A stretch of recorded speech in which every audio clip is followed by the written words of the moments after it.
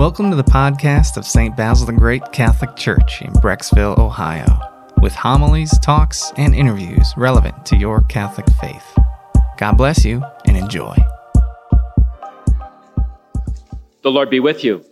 And with your spirit. A reading from the Holy Gospel according to John. Glory to you, O Lord. In the beginning was the Word, and the Word was with God, and the Word was God. He was in the beginning with God. All things came to be through him, and without him nothing came to be.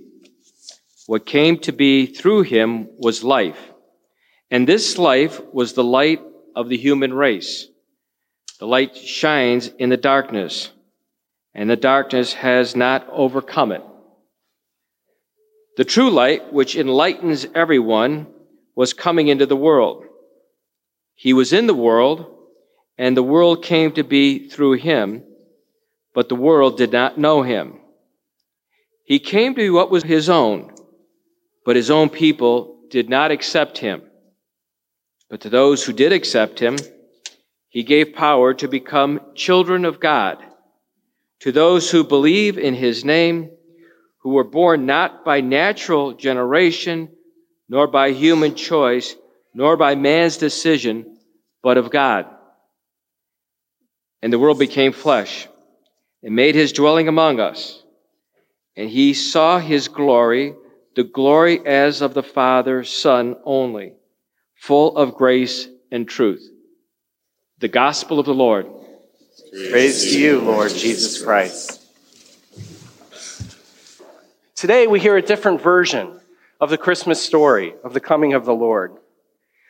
You know, words have impact. Words can affect us. Words can lift our hearts when someone says something positive, like, excellent job today, or I love you. Or here at the altar, a man and a woman say to each other, I do. Or we together in our creed say, amen, so be it. The power of words in our human life we know about. Words can tear us down. Words of hatred, of division, of conflict, of competition.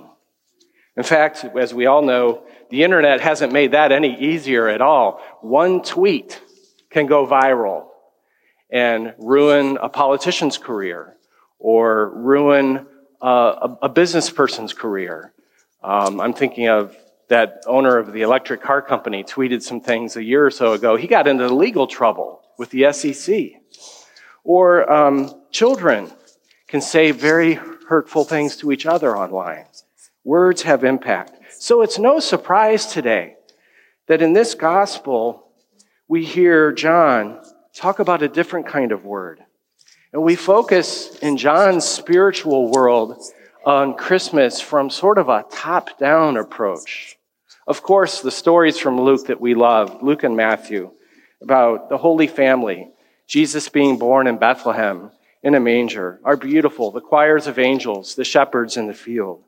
John is a little more serious. He's saying the Word existed before all time. The Word was part of God. The Word was God.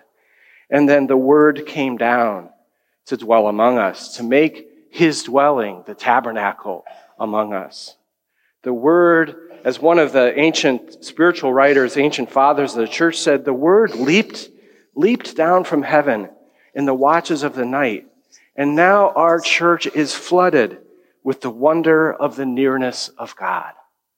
So this gospel today is very complex, but it's also very beautiful. So what is that word? The Hebrew term for word is devar, and the Greek word is logos. They don't just mean a form of letters put together to form a word in our vocabulary. In fact, I looked it up. The Hebrew word for the word is translated and means about 85 different things in the Old Testament. And in both the Old and the New, the Greek word of the word can be interpreted about 100 different ways. Some examples of the word coming from God are God himself, fire, order and reason that sets all things according to God's plan. It's both a noun and a verb. The Word is actually moving in our lives and moving down to be with us. We see it in Genesis, all the way at the beginning, when God spoke the world into existence. He made all things by his word. And at that time, the world was pretty much perfect, filled with his wisdom and knowledge and love. So I'd like to say, when we talk about Christmas from John's perspective, the word is God's wisdom, his perfection, and his love also. We always have to keep the two together. His love came down to be near to us. That God spoke his son, Jesus, into the world, but not just the world. Today we celebrate God speaking Jesus into our hearts. The image that we have of ourselves and of others can be clouded, can be tarnished, can be messed up by words that people use in this life and by actions and things we do. Selfish actions, self-centered actions, violent actions.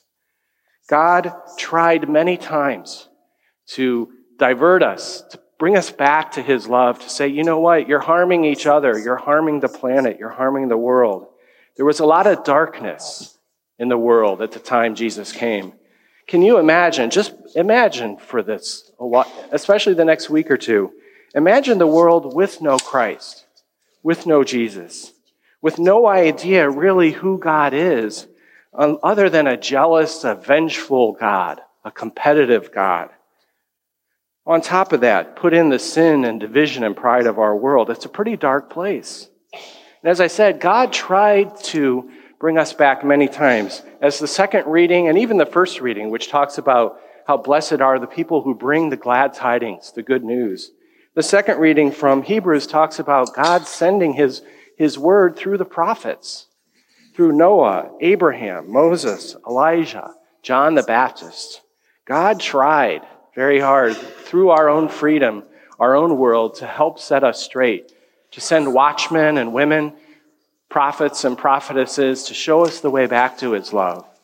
In the end, though, he finally sent us himself, his son, the Word, who became flesh and dwelt among us.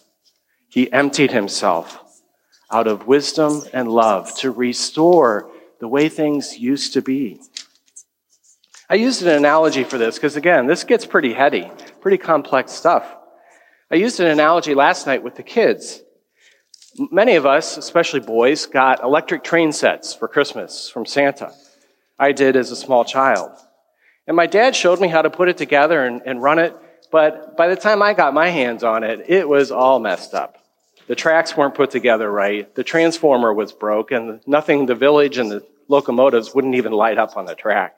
So my father, my dad, had to come down to the family room, probably take time out from whatever he had planned that day, literally got on his hands and knees for hours in the pain of the hard floor of the family room, fixing that track and fixing that train set, putting it back together, and giving me another chance, although it took probably 2 or 3 more chances, for me to figure out how to use an electric train set.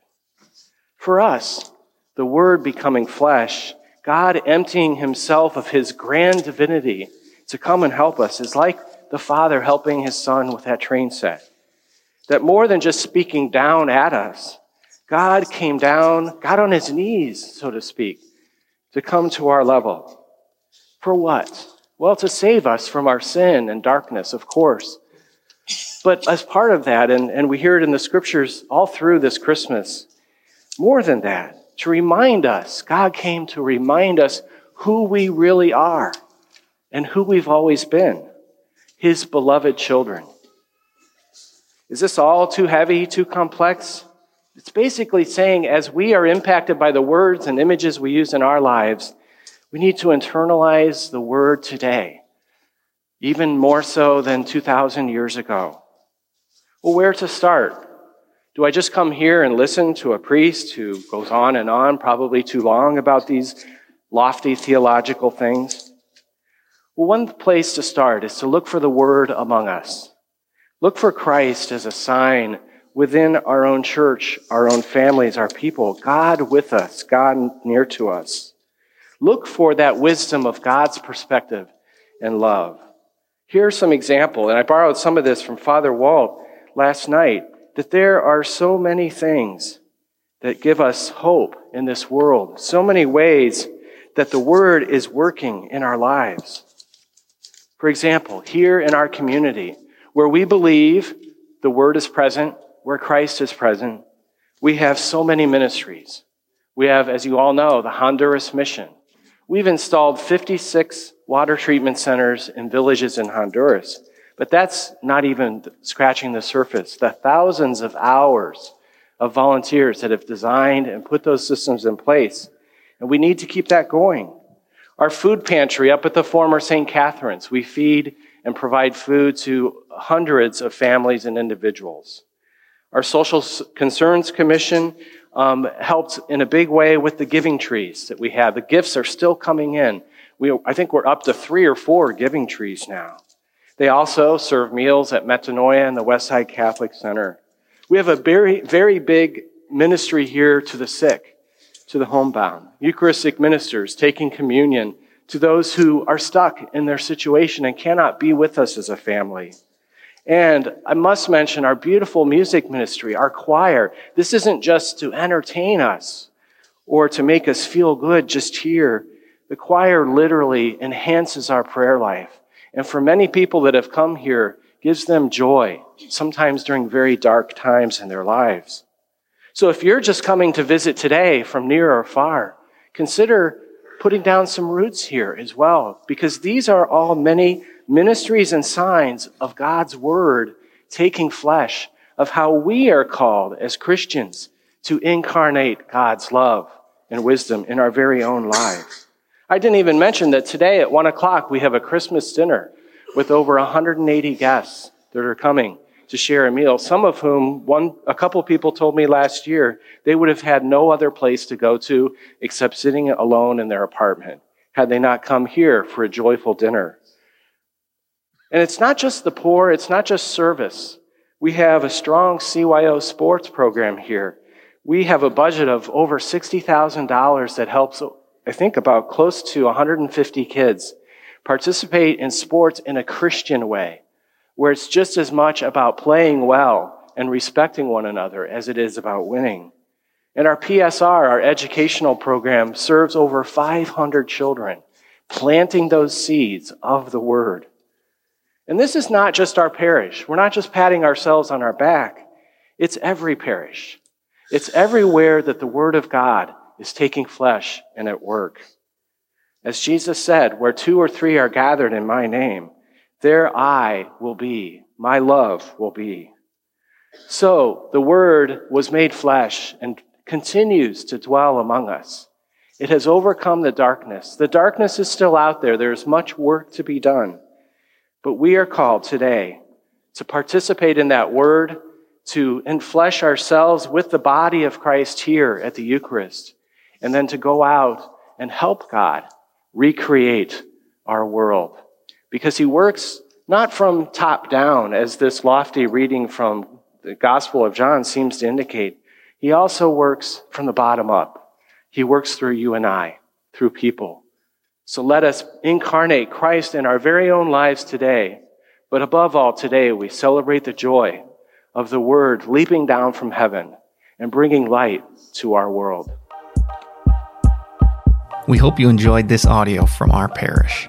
You can find other homilies, talks, and interviews at our website, basilthegreat.org, or by subscribing to this podcast in your favorite app. Just search for St. Basil Catholic Church, Brecksville. St. Basil the Great, pray for us.